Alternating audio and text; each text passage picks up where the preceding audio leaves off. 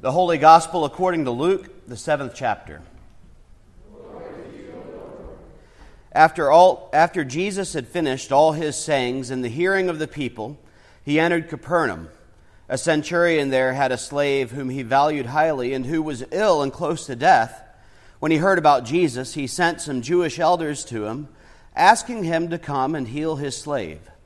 When they came to Jesus, they appealed to him earnestly, saying, "He is worthy of having you do this for him, for he loves our people, and it is he who built our synagogue for us." And Jesus went with them. But when he was not far from the house, the centurion sent friends to say to Jesus, "Lord, do not trouble yourself, for I am not worthy to have you come under my roof. Therefore I did not presume to come to you, but only speak the word, and let my servant be healed. For I also am a man set under authority, with soldiers under me. And I say to one, 'Go,' and he goes, and to another, 'Come,' and he comes, and to my slave, 'Do this,' and the slave does it." When Jesus heard this, he was amazed at him, and turning to the crowd that followed him, Jesus said, "I tell you, not even in Israel have I found such faith." When those who had been sent returned to the house, they found the slave in good health. The Gospel of the Lord. Y'all can be seated.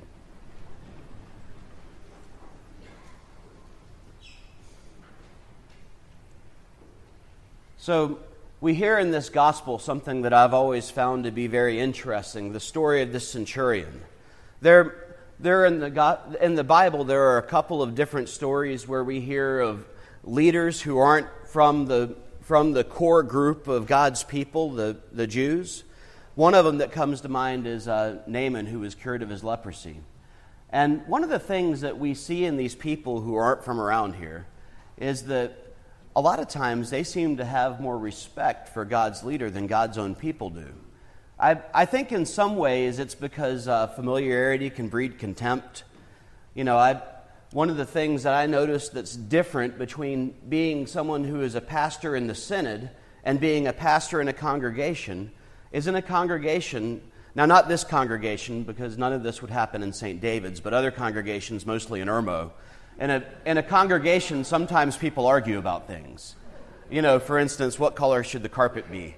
And we get sometimes so wrapped up in the little things that we get to fussing about that sometimes I think we can forget why we're really here, what we're really called to do, what it is that the people of God are called to be in the world.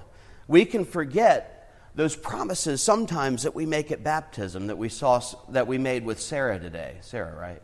Excellent. And, promises that will teach the Lord's Prayer, that will teach her what it means to be part of the family of God, that will teach her the faith, that will bring her up in a way that helps her to see that the truth of this family of God is that in our family, water is actually thicker than blood. Because through the waters of baptism, we receive a new family. We receive our eternal family. We receive the family who will stand with us during our joyous times through things like confirmation, things like graduation, through our marriage. For me, I got to be ordained at the place where I grew up, Christus Victor in Irmo. The church family at Christus Victor has stood with me for 30 some odd years now. And even though I haven't been a member there for quite some time, when I think of my family of faith, they are a big part of the cloud of witnesses that I see as people who taught me and sustained me and help me even today. We forget sometimes what it means to be a part of the family of God when we're stuck in the day-to-day mundane fussing that we get involved in. Like what it means to be a child of God who comes to the altar seeking the body and blood of Christ, seeking the forgiveness and new life that we receive through body broken and blood shed, by remembering that we too are people who are not perfect, but yet not by what we do, but by what God does in us. We receive the love, we receive the forgiveness, we receive the grace, we receive the new life, the restoration, and the hope of what God will work in us, that we too are saints of God, not because we're perfect, but because where God is, God's people become saints. we forget sometimes what it means to be a part of the family of God and to be people who are under God's authority, because sometimes, once again, I'm certain not here, we are people who need that confession, that reminder that we are people who are captive to sin and cannot free ourselves. And we yearn for those words that I yearn for. As a called and ordained minister of the Church of Christ, I declare to you the entire forgiveness of all your sins in the name of the Father and of the Son and of the Holy Spirit. Those words that remind me that even though, yes, I remain captive to that thing within me that causes me to rebel against God, God has a plan for that, a plan to restore me and redeem me and renew me and forgive me and bless me, even though my heart sometimes wants what it wants rather than what God wants. And so I hear this story of the centurion, and I hear in this the story of a leader outside of the people of God who seems to trust God sometimes more than what I feel like I could trust God. He's a person who says through friends of his, because he doesn't feel worthy to come before Jesus, I too am someone who is in authority. I'm accustomed to telling people what to do and they do it. I say to one, come, and they come, and to the other, go, and they go, and to my slaves I say, do it, and they do it. And so I know that who has authority, you don't need to be in my house to do this. You can make this happen from where you are. There's no need to lower yourself to come into my presence. Isn't that trust? I'm someone who occasionally will check back behind people because I'm not entirely certain they're going to do those things they're supposed to do. I'm someone who a lot of times, if there's a way for me to do it quietly so no one knows that I'm doing it, I'll definitely check behind them, I have trouble sometimes trusting that an email has been sent, so I'll go back and I'll go through my sent emails and make sure that it's sent. But if you knew the Synod servers, you might understand why. I'm someone who, a lot of times, because I tend to have a rebellious heart that rebels against authority, who questions God so hard that I'll spend entire car trips or entire nights wondering, are you doing what you say you're going to do? Not because I've ever seen God not be faithful, but because I know my heart. And because I know that sometimes doubt is a faithful way of being in relationship with God. Because by exploring these moments of doubt and by pushing into them, we're able to be reminded that God is faithful, even beyond our own trust and understanding. Sometimes doubt is a healthy way of exploring our relationship with God. Again, not because God's not faithful, but because we are not used to being in relationships where we can fully depend on anybody, right? One of the things that my wife will say on occasion, hypothetically, is, why didn't you do that thing that you said you were going to do? For instance, again, hypothetical is taking out the trash. Why isn't the trash on the curb? It's Wednesday morning. And one of the things that's true in our relationship is that I'm someone who needs to hear words that reassure me of her love. I'm someone who needs to hear her say that she loves me and she misses me and all those little things that we send in text messages back and forth throughout the day. But she's someone who doesn't so much need to hear the words. She's a show me kind of person. She needs to see the actions. She needs to see that I love her through the things that I do. And when I remember to do them, then she remembers that I love her. And when I forget to do them, obviously it's because I don't love her in the way that she thinks I should.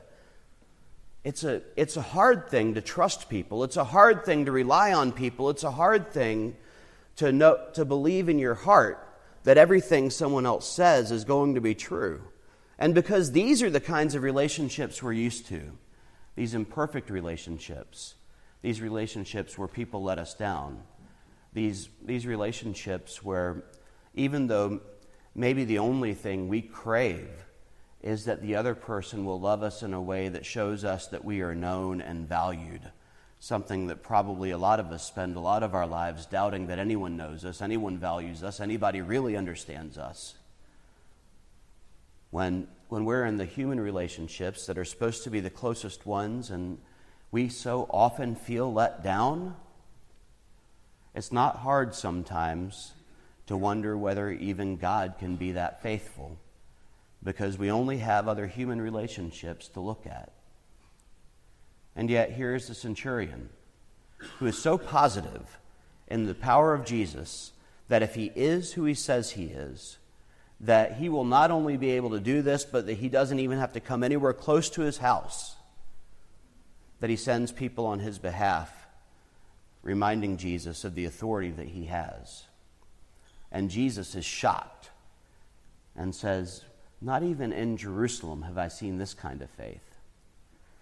And sometimes I wonder when I read this story whether Jesus isn't partially shocked because maybe it hasn't even occurred to him that this authority isn't something that he necessarily even has to be physically present to impart. You know, in Luke chapter 7, we're still pretty early on. Jesus hasn't even sent the disciples out. You know, I like to think that sometimes that human part of even Jesus can be surprised by the things that people say and do, that sometimes even the human part of Jesus can learn something new. We certainly see the relationship between God and God's people shift throughout the course of the Bible. It's interesting to see the way Jesus shifts in his ministry throughout the Gospels. So, as we think about the authority of God, the authority of Jesus in our lives, you know, I also realize that I'm a person who, and this will surprise Emily because I know you've never seen this part of me, who rebels against authority. Yeah, I know, never. You know, as someone who has trouble with authority, you know, I hear this authority of God, and it stirs up that part in my heart that doesn't want to be told what to do, that doesn't want to listen to anybody, that's absolutely convinced, and again, I'm certain nobody here has this problem, that's absolutely convinced that I know what's good for me, sometimes even better than what God knows is good for me. You know, that's probably another reason that I struggle with trusting God sometimes. It's because I recognize my own rebellion. I recognize my own willfulness. I recognize in myself, as I think about the authority of God, the wisdom of God, the ability of God to have a plan for my life that's better than what I can plan. And I recognize that part of the cross that I bear in my relationship of faith with God, and remember, the cross isn't just something that's kind of like he wears glasses, that's his cross to bear. The cross is that thing upon which we die, the thing that separates us from God, the thing that separates us from relationships with others. And I recognize that part of the cross that I bear in my relationship with God is my tendency to be so willful that I don't trust what God tells me to do.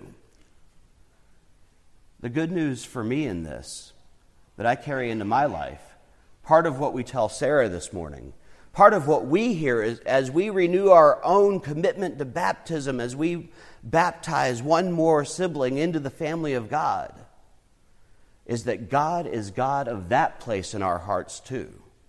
God is the God of our rebellion. God is the God of our brokenness. God is the God of our sin, and God has a plan for that. God has a way to redeem that. God has a way to restore that. And through the death and resurrection of Jesus Christ, God comes into our space and invades it and conquers it and declares that this is where new life begins. So as we begin to go out from this place and we go into the world where we live our everyday ministries, how do we take this with us? What do we do with this? I think for me, the thing that I carry with me is the knowledge that God's authority doesn't rest in my willingness to accept it. God's authority is absolute because that's what God is. And I hear in that God's call daily to learn day by day, word by word, act by act, choice by choice, to accept what God is calling me to do in the world, And it looks an awful lot like those baptismal promises.